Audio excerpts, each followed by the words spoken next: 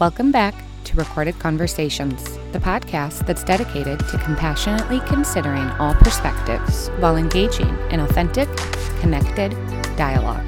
I'm Danielle Kingstrom. Today's episode features my friend, Adam Anderson. I've known Adam for a little bit, and I've enjoyed having discussions with him. I've enjoyed disagreeing with him. I've enjoyed learning from him. And in this episode, he shares a space with me, and for that, I am grateful. Adam is a singer-songwriter who writes and is now producing and releasing his own material. He is currently working on his debut album and writing a book that will be released along with the album. He grew up as a devout evangelical Christian, and he has since departed from that belief system to explore new schools of thought and more inclusive ways of life. Be Still is the first single from his upcoming album, and it's available for streaming on Spotify and Apple Music, produced by Grant Turley Audio in Houston, Texas. For more of his music, a free song download, and to pre-order his album and book, please check out his social media bios or check out the link in the show notes of this episode. If you want to indulge in his random miscellaneous thought processes, his blog information has been left in the podcast notes, and I will also be sharing it on the links of my social media pages as well.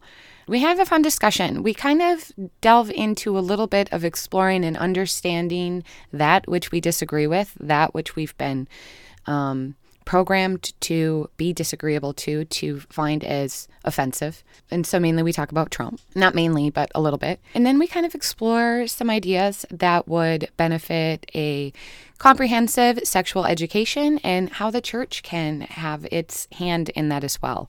And Adam shares a little bit just about who he is, and unfortunately, we didn't get to talk too much about his music, so I would like to invite him back so that you can hear more about his music, and once his book is released, we can talk about that. As always, listeners, I just ask you to compassionately consider the perspective of Adam Anderson.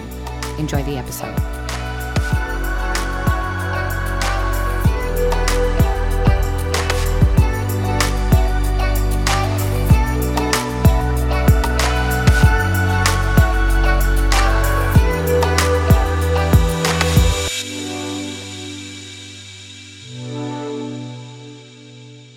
And then, so some of your talking points did include Trump, and I noticed that he's trending right now on Twitter.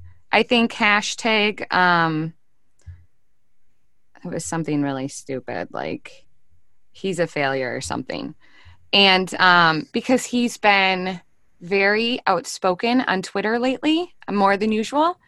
And so he is, basically trying to drum up support to get people to vote and whatnot. And, Trump is a laughing stock. That's the hashtag. And a lot of it is centered on these tweets where he's talking about Illinois has no place to go. New York has gone to hell, vote Trump.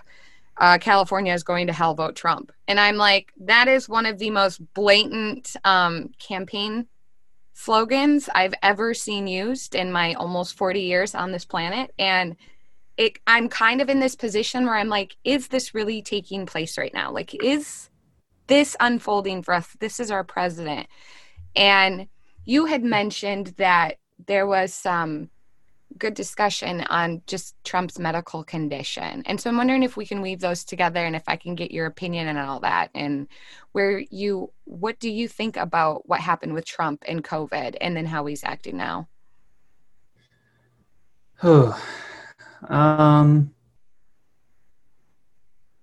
It seems like it's either dangerous or shitty, and there is no middle ground. Like it's, I bought with an audio or Audible credit that I had. I got the book that I think it was his niece released. It was like a psychologist, Mary Trump.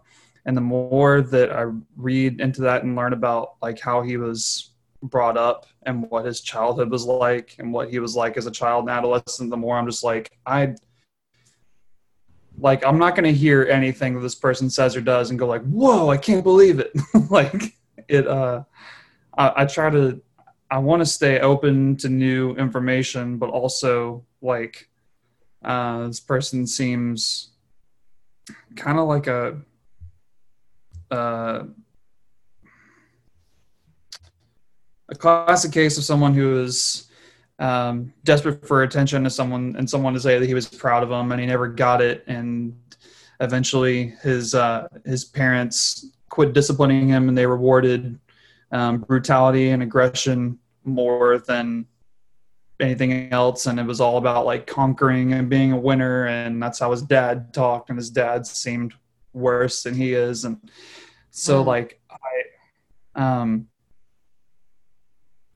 yeah, as far as his medical condition,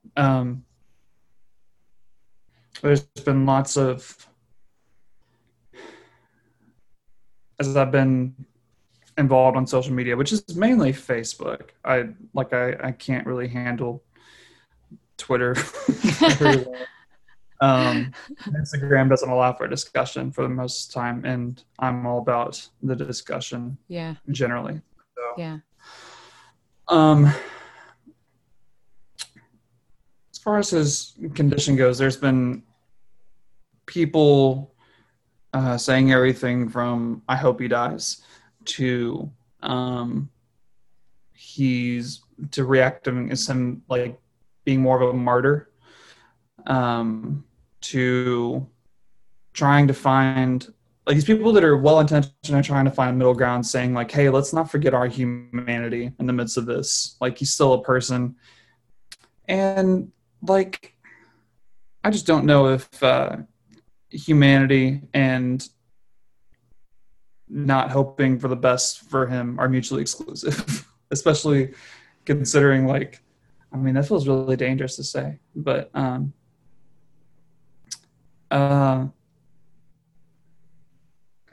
yeah, I don't. I mean, hoping for the fall of the king or the tyrant has never really been deemed less than human. It just seems like people that insinuate such don't seem to recognize him as the tyrant that he is. But also, it's tough because I've never wanted to be a person that wished harm on anyone. Yeah. And really, like, personally, like, I don't hope he dies necessarily. If I really sit and think about it, I just hope, I wish he wouldn't be able to be the president anymore. That's it. Like, yeah. Real quick. Even though that would land us in maybe a worse situation with Pence being thrown up as the VP. I don't know. And it's kind of, yeah, my response deeper than my immediate reaction is a little more. Yeah. Does your immediate reaction kind of mimic a lot of what's out there, though? I mean, so let me just backtrack. I would never wish anyone dead. You said that, right? And me too. Like, I'm like, intentionally, I would never want anyone to have any harm to them. But our reactions do say things like that, our thoughts. And as long as they stay in the thought area, I'm totally cool with people having that reaction. And then hopefully doing what I do. And when I have a reaction like that, I'm like, that's not nice, Danielle. And right away, it's like, okay, we're going to descend. Let's go into, more reflective thinking about this. What do we really hope for? Because that reactive component of our thought process, we too easily let trickle out to our fingertips, to our voices. And I think we put that into the universe. And I worry about karma. And I think about I want to put love into the universe. So if I let that thought translate and go out, that is going to be imitated. That feeling is going to be mirrored, and it could perpetuate. And so it's important that we allow ourselves to have like an emotive reaction in our thoughts, but we need to also have the control to go, okay, that was mean. Don't say that. Don't think that. Right? So like, for instance, the last month has been hell in my personal life. And like, I was just like thinking things like, why is he even still on this planet? Right? Like my father-in-law, for instance, just because it's like so much is pushing against me. And when you feel that strongly opposed against by someone else or some other idea, it does really flick at that ego. And that ego wants to help you feel better. And so we're like thinking things to calm ourselves, to protect ourselves, to remind ourselves we're not actually that, but okay, we're cool with it. And in this climate, it's like no one cares about reflection. No one is going, oh, I shouldn't think that. They're going, that sounds really good. Da, da, da, da, da, da, da, click, post, retweet, share. And then we are exacerbating the problem because now aren't we imitating Trump in that case in a lot of regards because he's a reactive president. And then I'm like, well, if we're just as reactive, we're no better. But when we are drawn to that confrontation, my friend, he's a life coach and a podcaster and an author. His name is Jamal Javanji. And he's been talking a lot about how, this is just a reflection of us. And our presidents are a reflection of our society. And we're not learning from it. And we're not trying to just stop it. Because what happens is we get so tied up in our feelings that we become what we hate. And we are like, but no, I have all these good arguments to justify why it's okay for me to hate this because I slapped a evil label on it. And so I just find that is my constant tension is like, I'm always coming across other people where I'm like, can't we engage and look at Trump like a human? And like you said, that book reveals a lot of intimate details about what kind of life he had. And when you look at what he went through, it's hard not to, for me, it's hard not to empathize, but not to say, but what he's doing is right, but to just go, no, I get why he is this way. Look at all of these perceived lacks he has in his life that he never had met as a child. And he's been clinging to that. And then, of course, saying that, it means you must vote for Trump. Oh, you're a Trump supporter. But it's like, no, I just want to understand that the monster and the madness. And if we're willing to understand the monster and the madness, what it brings us to is a scared little child who never got what he wanted and is trying to fill the voids of the love and the support and the encouragement he didn't get. So that's my wrestling with it. And I'm sure you're probably in that same space, right? You're wrestling with it, but you're like, damn it, if he would only stop doing this shit, right? Then we wouldn't have to react. Or if we could just transition. What say you? Yeah, it really. I had heard something from it was one of my favorite musicians a while back, and he was quoting somebody, but I can't find that quote for the life of me. And it's the idea that like what upsets us most about other people was what upsets us most about ourselves. Mm-hmm. And I get that like there is at least fraction of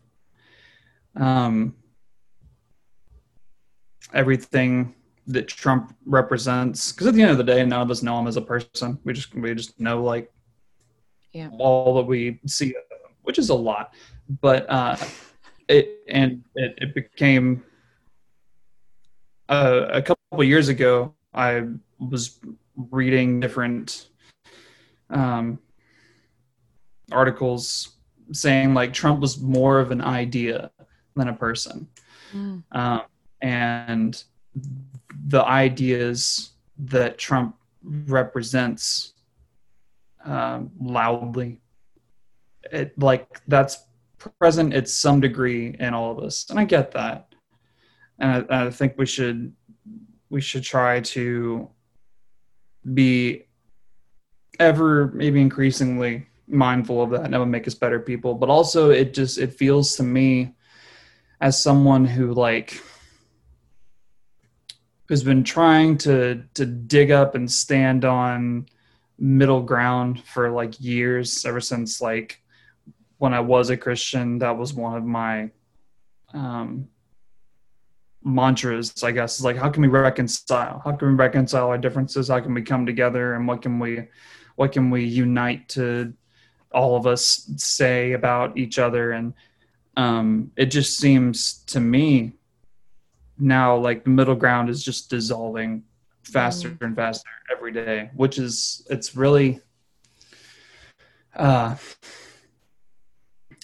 difficult for me to personally process that. And like I guess increasingly I say things and think things and feel things that I almost don't recognize. It's like, man, I never thought I would feel this strongly, so hard on either side of yeah, like I don't know, like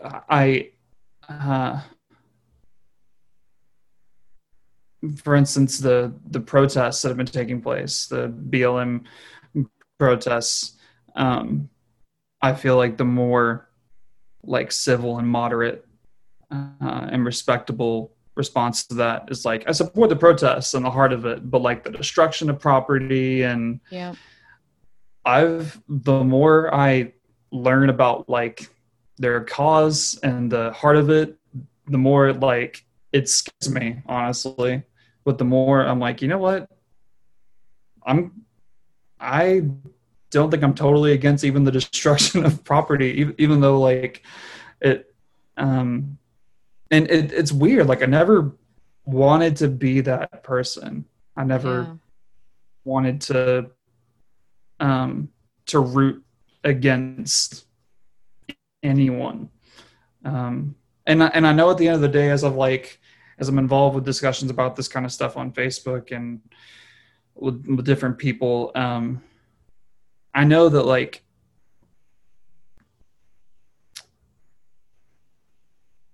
any stance you take on this hurts somebody. It just does. Yeah. It's just a matter of like, who do you feel like is worth hurting? And that's crazy to me. But it feels like the reality that we're in.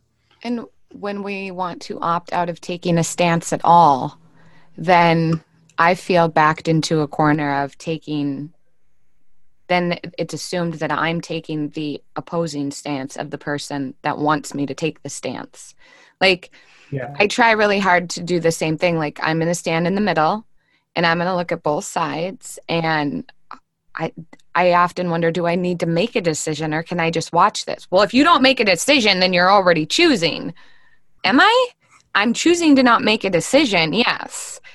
And when you do that, like I said, I feel backed into a corner if I'm getting into it with someone and they're like, well, you need to pick a side. And it's like, well, do I? Because like I go back to the Bible. And I know a lot of people are coming up to this age where they're like, I reject the Bible's bullshit, da, da, da, da, da.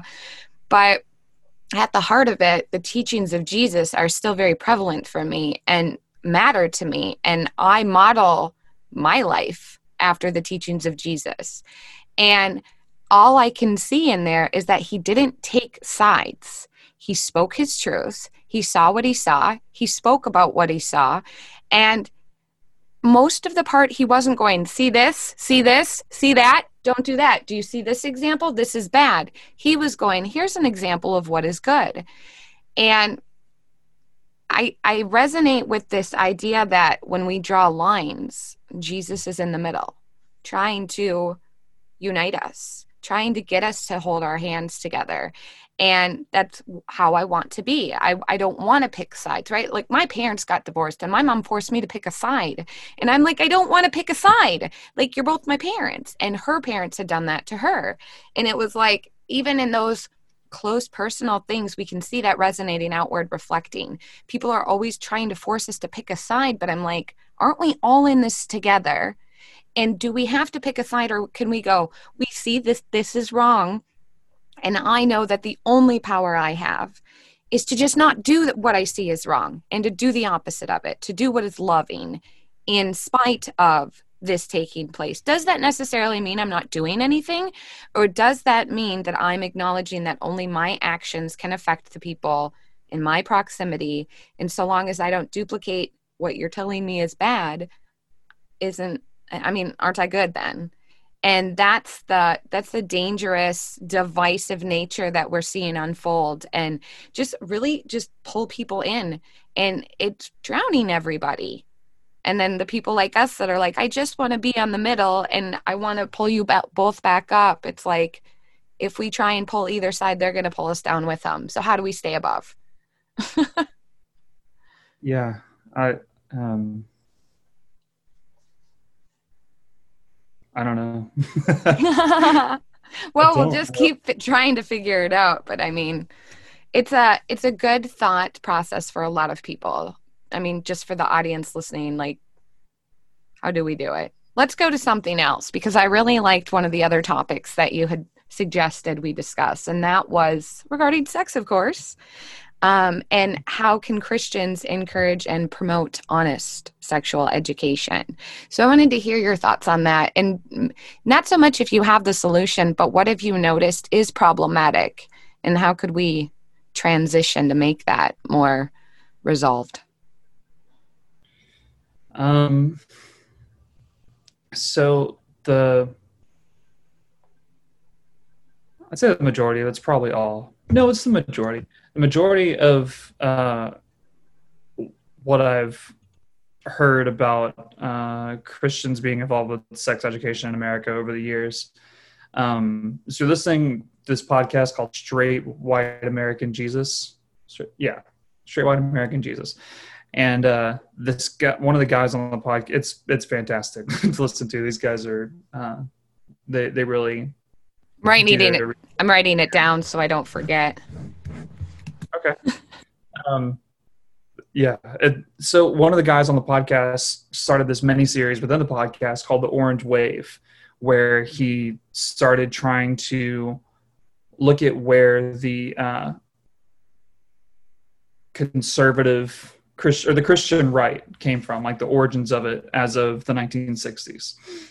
And listening through that, and he packs a lot of information into like an hour and a half or whatever, and interviews different people who are experts on different parts of the rise of the Christian right. But the one with sex education and how the censorship in that like Christianity had a hand in sex education was a part of, really in its origins, like fear mongering. And I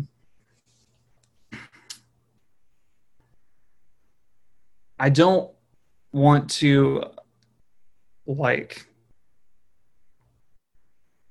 paint an absolute picture of Christians as unable to be honest with sex education, but it just it seems like, looking back on my experience, I wonder to what extent that it's counterintuitive to their objective to avoid sexual immorality and lust and the ideas of it, and like how much can you talk about a vagina explicitly before you got dudes with boners in class or whatever, and you feel responsible for that as a Christian witness, causing a little one to stumble or causing someone to lust as much as you can cause someone to lust. Well, let me interject there, though. That's a funny thing, too, because I notice I've actually advised a client who wanted help being able to talk about sex so that every time he's talked about sex, he didn't get aroused. And what I noticed happened, what was working between us, was talking about it. It's like the weirdest thing. It's like the more you talk about something, the less mysterious it becomes, right? Yeah. And so I get how people are like, we don't want to just flash images of naked bodies to 8-year-olds and be like biology. But if you do it enough, like the Europeans do it, you desensitize that immediate sexual arousal that stirs, because they're going, that's just a body. And only when I apply a context to it, only when I also include consent to it, only when I'm interacting with it in the context under consent, can I put that sexual lens over it? But I think the downfall right there in that fear is, what if we did say, okay, the first time they might be giddy and embarrassed and I don't know what to do or aroused, but then number one, if you acknowledge that, doesn't everyone in the room feel a little less alone and a little less humiliated because everybody else is also experiencing that same initial surge of, I don't know what this is. And then you're uniting them in that. So nobody's different. They're all experiencing it. That doesn't mean they're touching each other. That just means they're acknowledging, as a adolescent, I do experience sexual arousal and I want to understand why. Then we continue to give them these images and this information. Again, you're removing the mystery. You're removing the taboo. You're removing that inner seeking that we have for learning about what we're not supposed to learn about, right? And so if you do that to kids, which is what I've done, right? Like I do that with my kids. I talk about sex, that it's boring. I talk about the human form. They're like, yeah, we know, Mom. Cool. This is boring. And sometimes they're like, well, I have questions, right? And I mean, I've always just been open with my kids. I didn't hide my period. I didn't hide postpartum. I didn't hide weird, gross shit of pregnancy, of being a woman.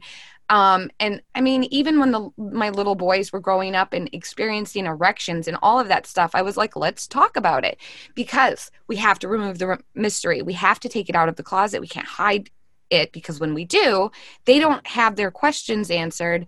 And I feel that then they are more at a greater risk for it being manipulated, exploited, and used against them, instead of them having the power and the information to go, I know what you're trying to do and that shit ain't appropriate. Like, bye. Instead of going, wait, what is this? And so I just wanted to just say that I think that would be an immediate start, is desensitizing the sexual arousal out of it, so that we can look at it from a biological standpoint and understand the physiological response and understand that everybody experiences these things. And yes, boys and girls experience it differently, but if we take that that fear out of, if we show them a naked body, what does it mean? Instead of going, that means that they won't be so curious to explore a naked body without having their questions answered and without being fully informed on what they're freaking doing. So from there, that would be one solution, I suppose, huh? Yeah, oh, I 100% agree with you. And I think it goes along with what I kind of learned through, I don't know if you've heard of the philosopher Pete Rollins. I've heard his name. Yeah. I've never read his work, but I know a lot of people like him. He really, he has a lot of interesting stuff to say. I would, like, concerning this topic, if you were to dive into any of his books, I would recommend The Divine Magician. He talks about how when something is presented as forbidden or taboo, it becomes inherently more desirable. Mm-hmm. And he tells a story, I think it's about the Mona Lisa, that like when it was originally painted, it wasn't considered valuable by anybody. But then there was a rumor that someone stole it, and it became increasingly valuable through that story over time. So it's like, wow, like it was stolen, and it gave it value. And he paints a picture of that kind of thing with the forbidden fruit mentality that's in the Genesis creation story, and paints as like a beautiful like metaphor, part of the human condition. It's just like if something is presented as like the cookies that you most want are the ones in the jar that you're not supposed to have. Mm-hmm. And like, so I agree with what you said 100%. I just wonder how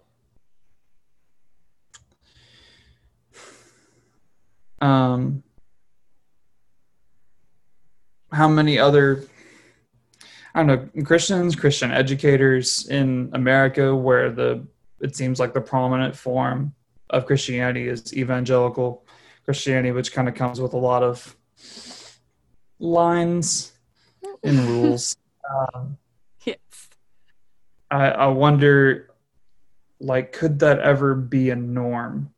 It's like, because I remember actually hearing, now I think about it, in that Orange Wave series, that originally Christians were the ones pushing for comprehensive sex education, but as Christianity in America got more in bed with the conservative politics and conservative side of things, it became actually, this sounds crazy, but it was infused with a segregation agenda, Mm. and um, the way that like sexual immorality was paired with interracial uh, Yeah. sexual interactions, interracial couples.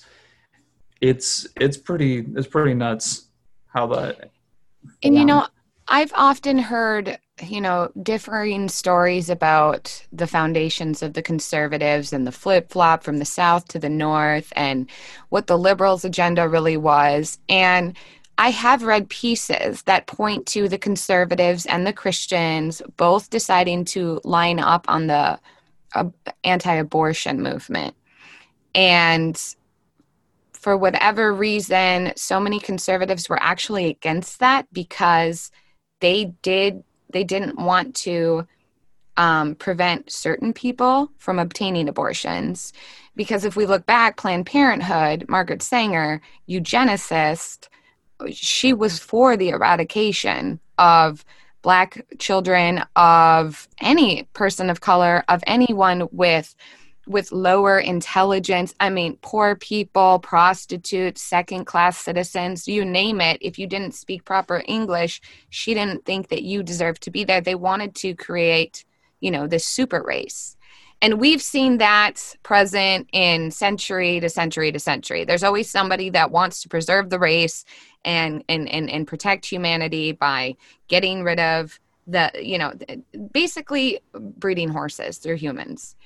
And so I've seen those connections there. And that's why the conservatives had opposed it, because they actually were kind of on board with Sanger and her agenda. And so there was a big kerfuffle. And I mean, the pro-life group eventually got their claws in the conservatives and the Christians. But then you saw the break with the liberals and the progressives, and the liberal movement of the 60s and 70s. I don't believe looked anything like what we see now. I mean, I think it was really about that hippie generation, and that's my perception of basically the Democrats and the liberal agenda from that time wave. The hippies were trying to make things political, only for the greater good. Some factions of it, of course, but I mean, that's what I think my parents came out of, was they thought that's what the Democrats stood for. But where we are now, it sometimes it seems like con- the conservatives and the Republicans are automatically Christian, and with the Democrats and liberals, you're like, we just don't know anymore. Where we used to know that there were everybody in every party, and that is a hard division that we've seen too.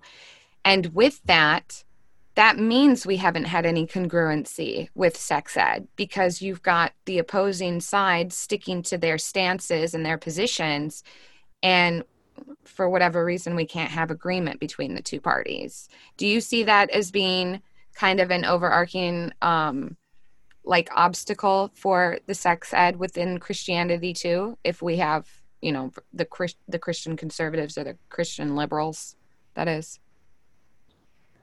Um, yeah, I guess like increasingly as we have a president who has kind of built his campaign on the Democrats are the problem.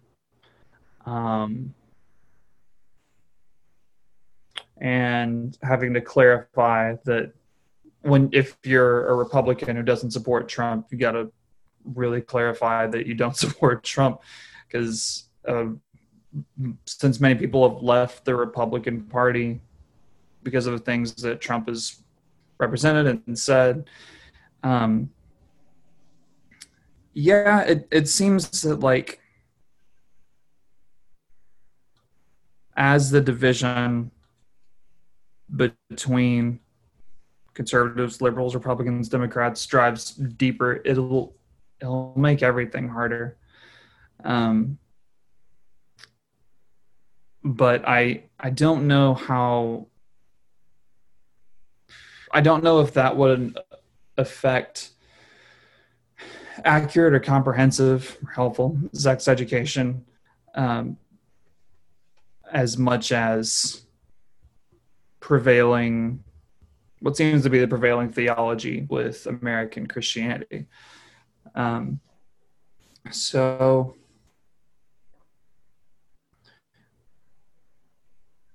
yeah, it's um,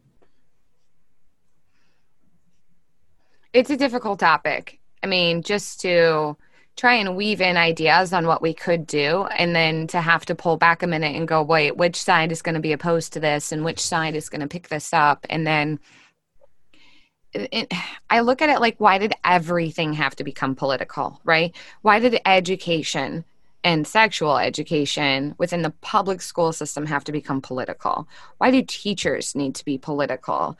And when we throw politics into the erotic, I mean, in my view, it just, they, they push so hard against each other because the erotic is about inclusion and unity and otherness, and politics is literally about division and sides, and who has the better idea and what should be the prevailing thought and belief. And it's like a new religion that is taken over and is weaving its tentacles in everything. And I honestly don't see any kind of comprehensive sexual education coming out of any of those stratospheres until, I don't know, there's some kind of collective consciousness where people are like not always assuming that what is being presented could be manipulated or exploited. I mean, yeah, there's that probability, but why do we always go to the pessimistic views instead of trying to actualize the optimistic potentiality, if that makes sense? yeah, I kind of come at it a different way nowadays.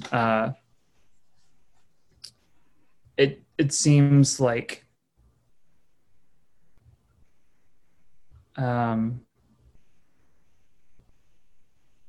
the more I listen to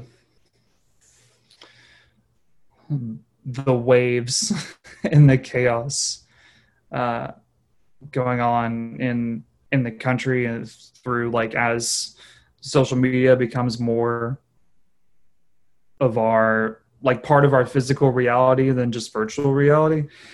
Um, it seems to me everything's always been political, but not in the sense of everything has a side that it's on. Um, but the more that I try to, as much as I can without just capsizing my mental health as a whole, tangle myself up in politics and what's going on. It seems to me that politics is just like politics exists in church, it exists in school, it exists in whatever club you're in, and it's just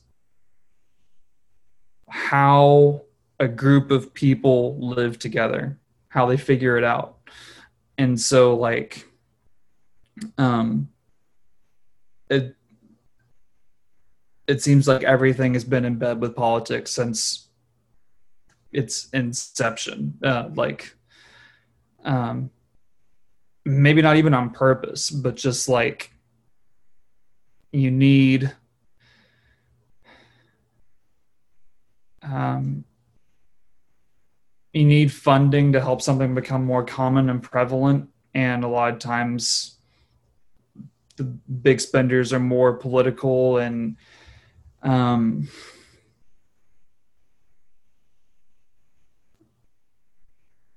don't know, it just seems like everything that's unhealthy about realizing that everything is political has been capitalized on throughout Trump's campaign. And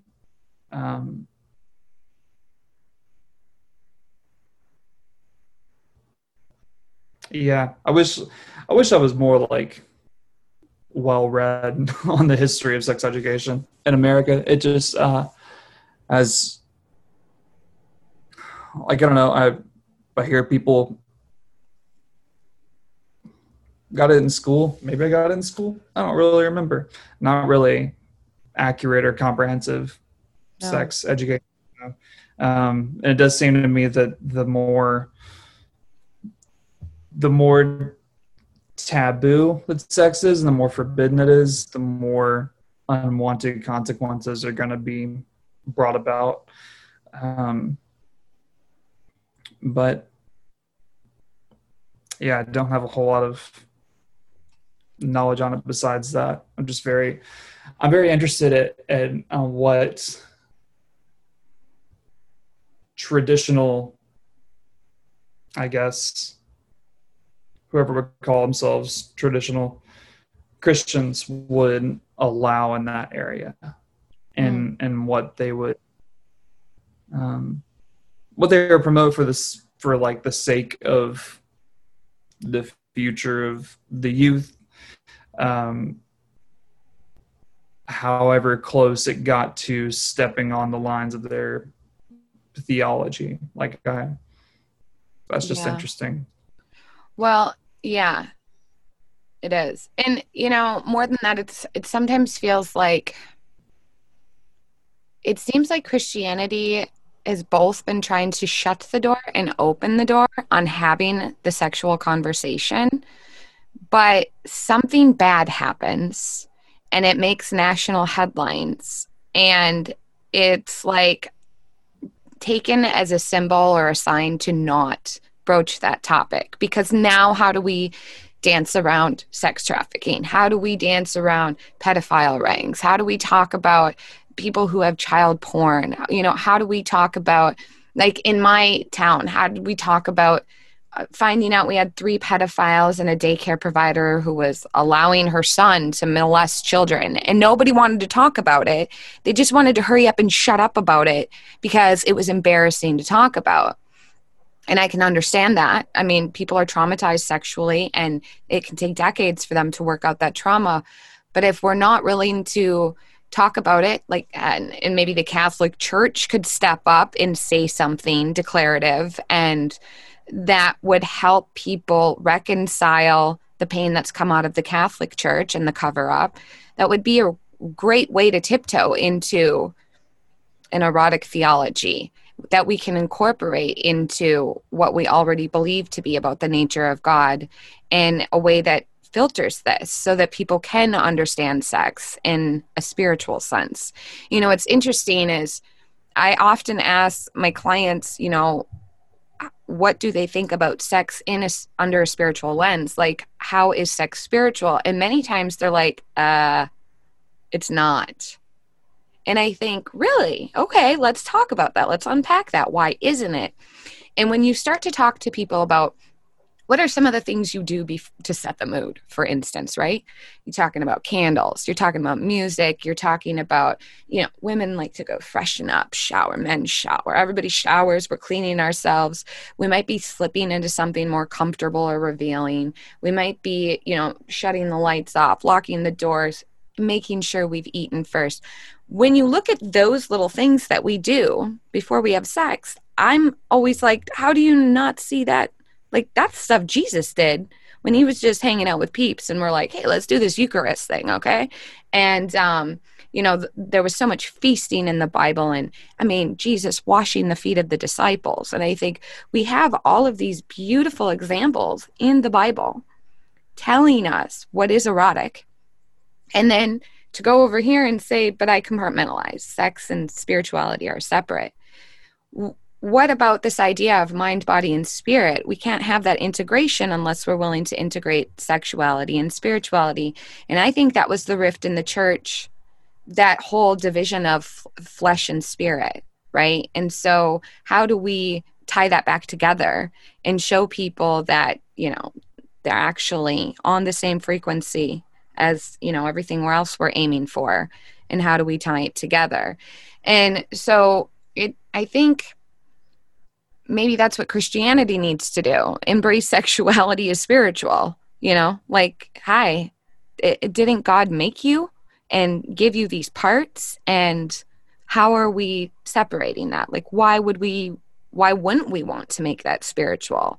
And it goes to that idea, I don't want to think about Jesus watching me have sex, right?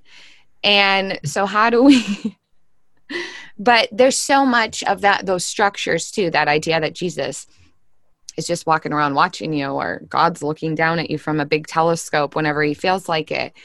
That, I think, still is tied to these views.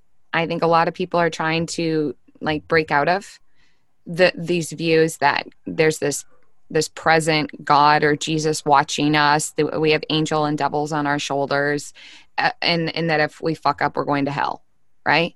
These are some of these ideas that I really do think impact the potential of an erotic theology. I say it all the time when I'm like, people get so tied up and outraged over these little things, and I'm like, they're not having sex, they're not using sex spiritually, they're not integrating it into their lives. We have the division, and their theology of even hell, I think, has a great impact on a person's willingness to talk about sex.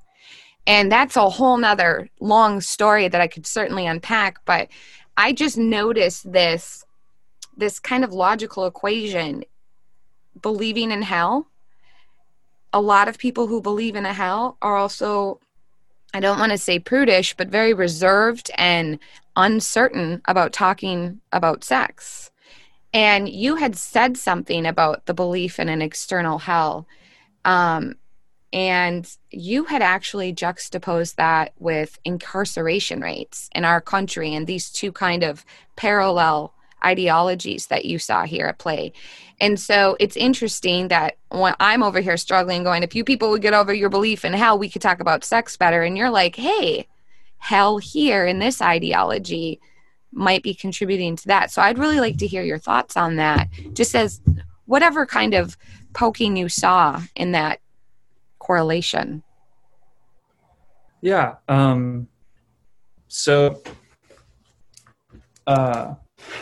Or we need to wrap this up. Are you short on time here? Okay. No, you're good. Okay. After listening to the most recent episode of the podcast, I felt like I should do my homework on one of the things that I brought up to talk about. Because I'm like, here's this guy who toured with AC/DC and wrote this awesome book, and he's really smart, and you're going to interview me. And so I just wanted so I did kind of some brushing up on that, and I was really surprised at what I found across several different sources, including Pew Research, Gallup, University of Oregon. Let's see, there's some other. Minimize this real quick. Nope, not that. Why that's being weird. National Geographic, The New Yorker. Yeah, so one of the first things to go for me with Christianity 4 years ago or so was belief in an eternal hell. And I came to a point where I was like, it seems like what the Bible says about this isn't as open and shut as I was taught it was. And then thinking on it more and researching more, I got to a point where I'm like, I don't know how to know for sure about this, but I just don't want to be a part of propagating this anymore. And as I was kind of moving out of that, I saw, based on a recommendation of a Facebook friend, I saw this documentary called 13th. And Um, this woman set out to, have you heard of it by any chance? Oh, shoot. Hold on a second. You got muted. Oh, because I muted myself. Haha. Michelle Alexander, right? Based on Michelle Alexander's book. Maybe. Yeah, I think that's what it is. I've seen it. I know what you're talking about. Well, if you remember the person that created the documentary said that she set out to look into private prisons and the injustice that that has brought about, and people trying to like the more people that you have in your private prisons, the more money that you and your company or foundation gets or whatever. And what she found was that over the past 50, 60 years, incarceration has been greatly skewed racially towards Black people. And but as I watched that, it really, there was a connection in my brain that I never really had before. I'm like, the whole idea of prison for criminals in the eyes of people that haven't been incarcerated or aren't in prison is like, we need to remove that part of society and put them elsewhere because they're making it worse. And it just had a very out of sight, out of mind vibe to me, which felt very much like what people like was behind belief about hell. And it was very interesting to me as I had like questions about hell initially, that people seem to believe that we need to have an eternal hell because there needs to be justice. Yeah. But also the theology that I was raised with is people who go to hell because they don't believe in Jesus as their Lord and Savior. And so there is this like running back and forth with a lot of Christians of like, yeah, faith alone, it's about what Jesus did on the cross, not about what you do in your life. And it all comes down to his actions because none of us can earn heaven. But then we need help because people that did really bad things shouldn't be in heaven. And that seemed to connect to me to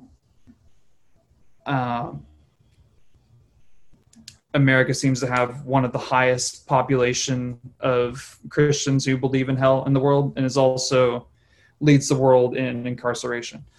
And I wondered if there was a relationship between that or a positive correlation of any kind. And I was really surprised to find that, let's see, it seemed that incarceration was on the rise from like 2000 to 2005, 2010, and started decreasing as of 2010. I just realized I put together a lot of information that's very hard to sum up. But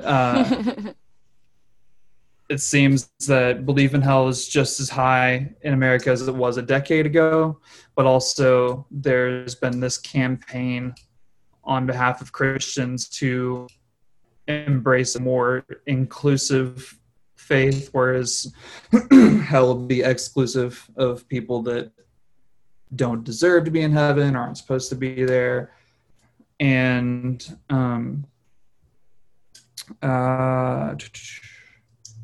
American belief in hell as of 2016 has dropped from 71% to 58% of people that were surveyed, which is like 1,000 Christians or something. I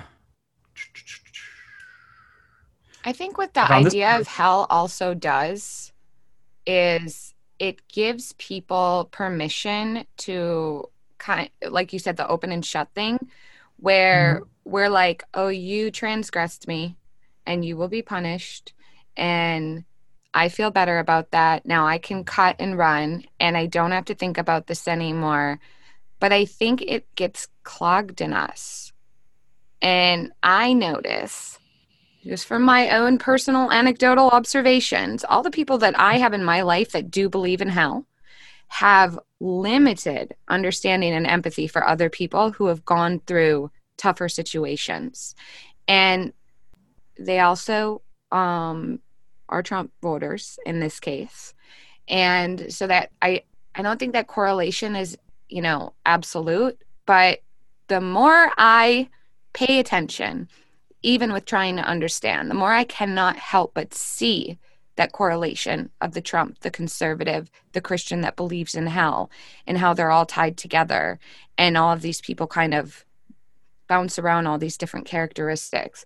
But it is so it's so debilitating to the potential of healing and resolution. And I think that has a lot to do with why it's so hard for this country to talk about things like reconciliation or reparations, for instance. I mean, I know that's why I was against reparations when I was, because I just couldn't get on board with saying we should have a national discussion until, again, this whole collective theology changes, and that we stop thinking that God is going to condemn and seek retribution and punish these people. So then we can take that out of the whole equation, get over that idea that God's going to do it.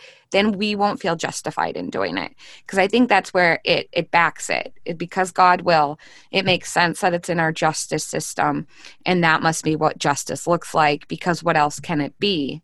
It can't just be understanding. It has to be you're bad, end of story. You need to be dealt with.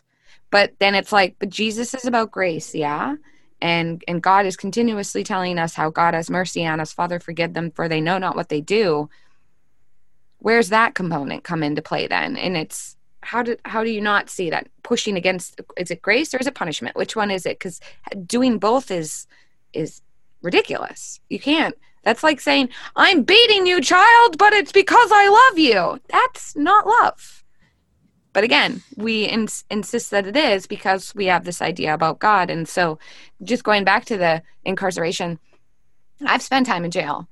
And, these people that I was in jail with had spent far more time in jail than I ever did. And I just thought, and what are you here for? A joint? Are you serious? How long have you been here? 9 months. And you still haven't even seen a judge yet. I mean, that is real. And when I came out of that was 4 years ago, the last time I had a longer stint in jail. And I was like, I think that's what really helped shift me too. And I just was like, I can't agree with these prescriptions anymore, because I saw what was going on. And you're right, they're just forgotten. And if we are looking at the racial factor, the majority of these people that are forgotten are not white. And that says a lot about our country and our collective ideologies, and shows we have a problem and need to change it. So, I mean, I just thought that was a really great kind of correlation that you saw there, because I've been feeling the same thing. And it's I don't want to point it out either, but because I worry about that whole, does it look like I'm being judgmental? But it needs to be discussed, right? We need to bring that out into the light. We need to look at it. And she is the author of The New Jim Crow, Michelle Alexander. And I believe it was Ava DuVernay who directed it with her. And that woman knows her shit. What did she do? There was a Netflix series too, I think, that she contributed on. Anyway, but yeah, it's excellent. The 13th. What's that? Yes, that one. Yeah. This is When They See Us, I think. Yeah. I think that I still haven't seen that yet, but I've heard very good things, and I know that's an eye opener for people. Yeah, I got 4 episodes. I watched the 3 of them pretty straight through. I mean, they were heavy and tough, but after the 3rd one, whichever one is before the last one, I just had to take a break for a while, and I ended up not watching the last one because it was really awful. to watch and just really be emotionally present watching that. It's tough. And wasn't Trump... Made. What's that? Oh, it's because it's so well done and beautifully made and put together. Yeah. But, and wasn't Trump, didn't he like take an ad out or something for, yeah. And it was situated on that story of those men. And yeah. Demanded bringing back the death penalty for those kids when there wasn't even corroborating evidence that they did it. And that was in the era of them often being referred to as super predators, and that's awful. Isn't it awful that we can look back at those sound bites and those moments in history that are encased and really we've said these things about people, and I mean, not me and you, but collectively, I think we're still all accountable. And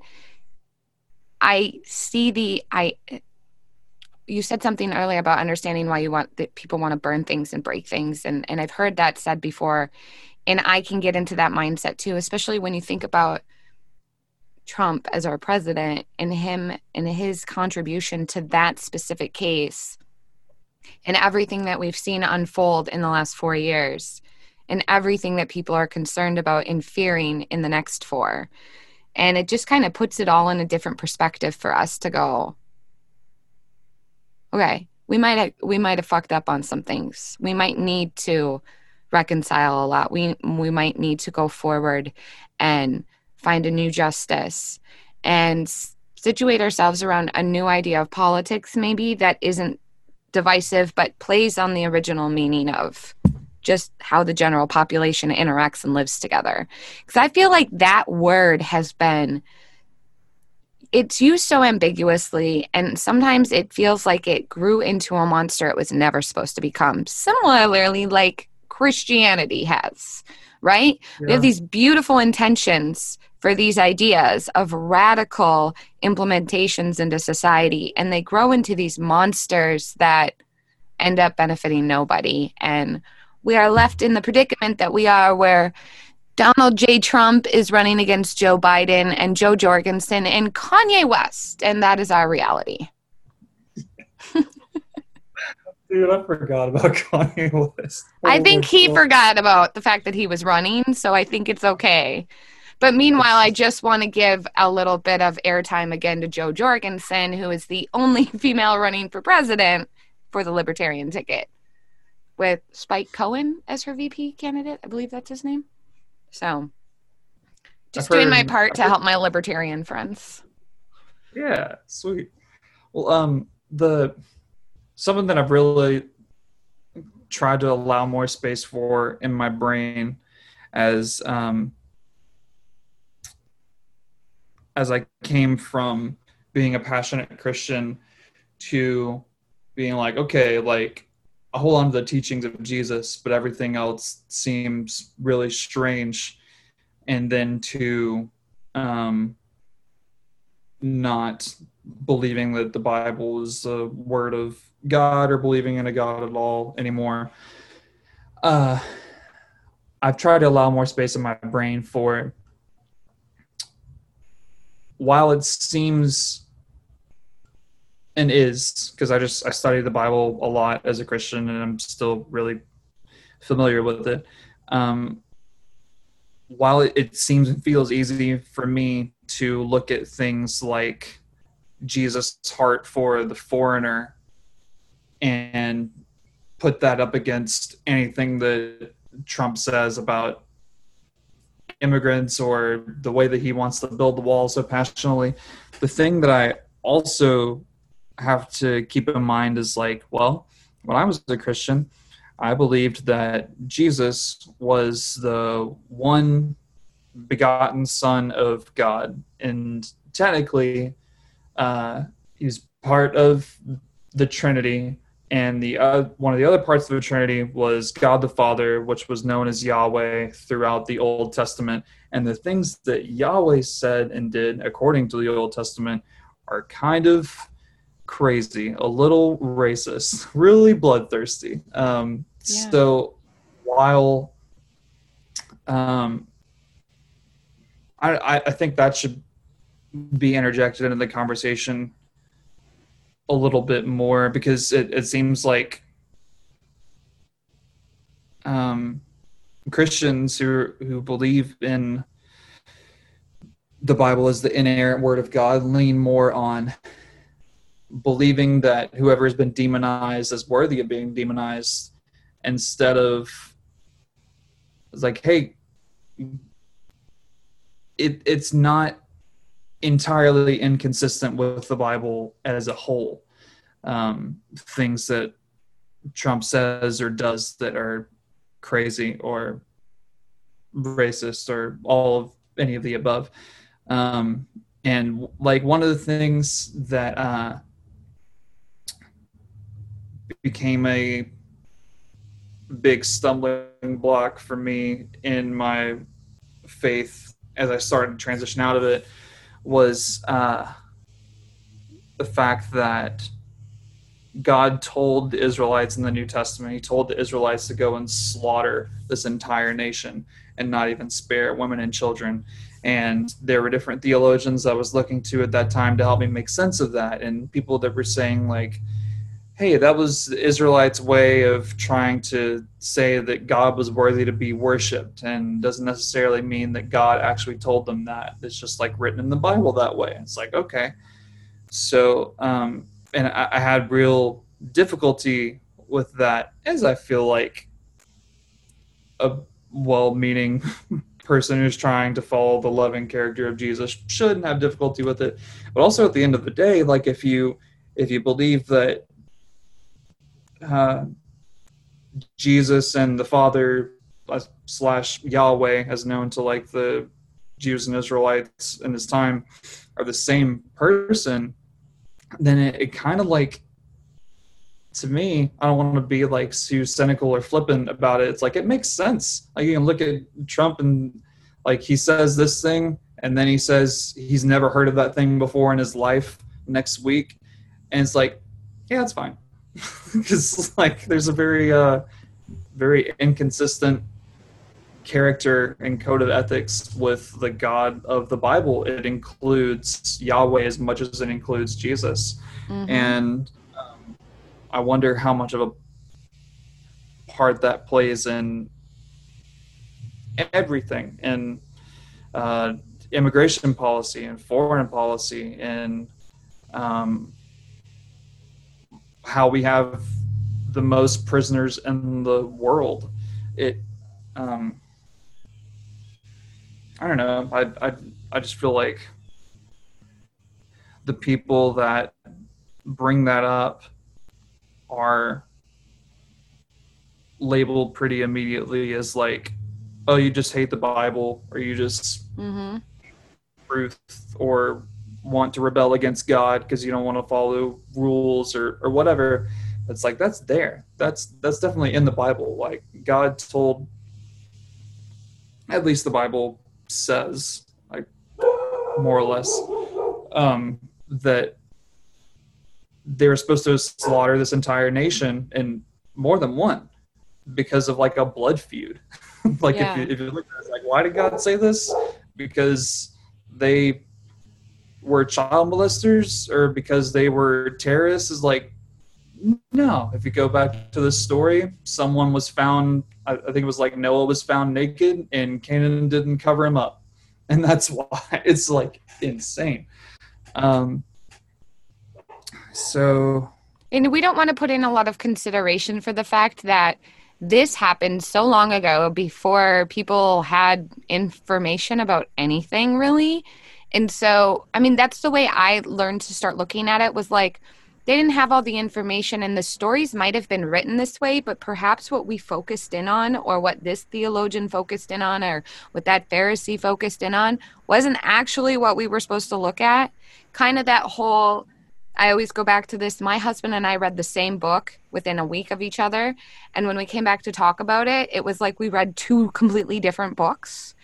And I think that is probably what's going on with most of us when we read the Bible, is we're like, hey, that's not what I got out of it.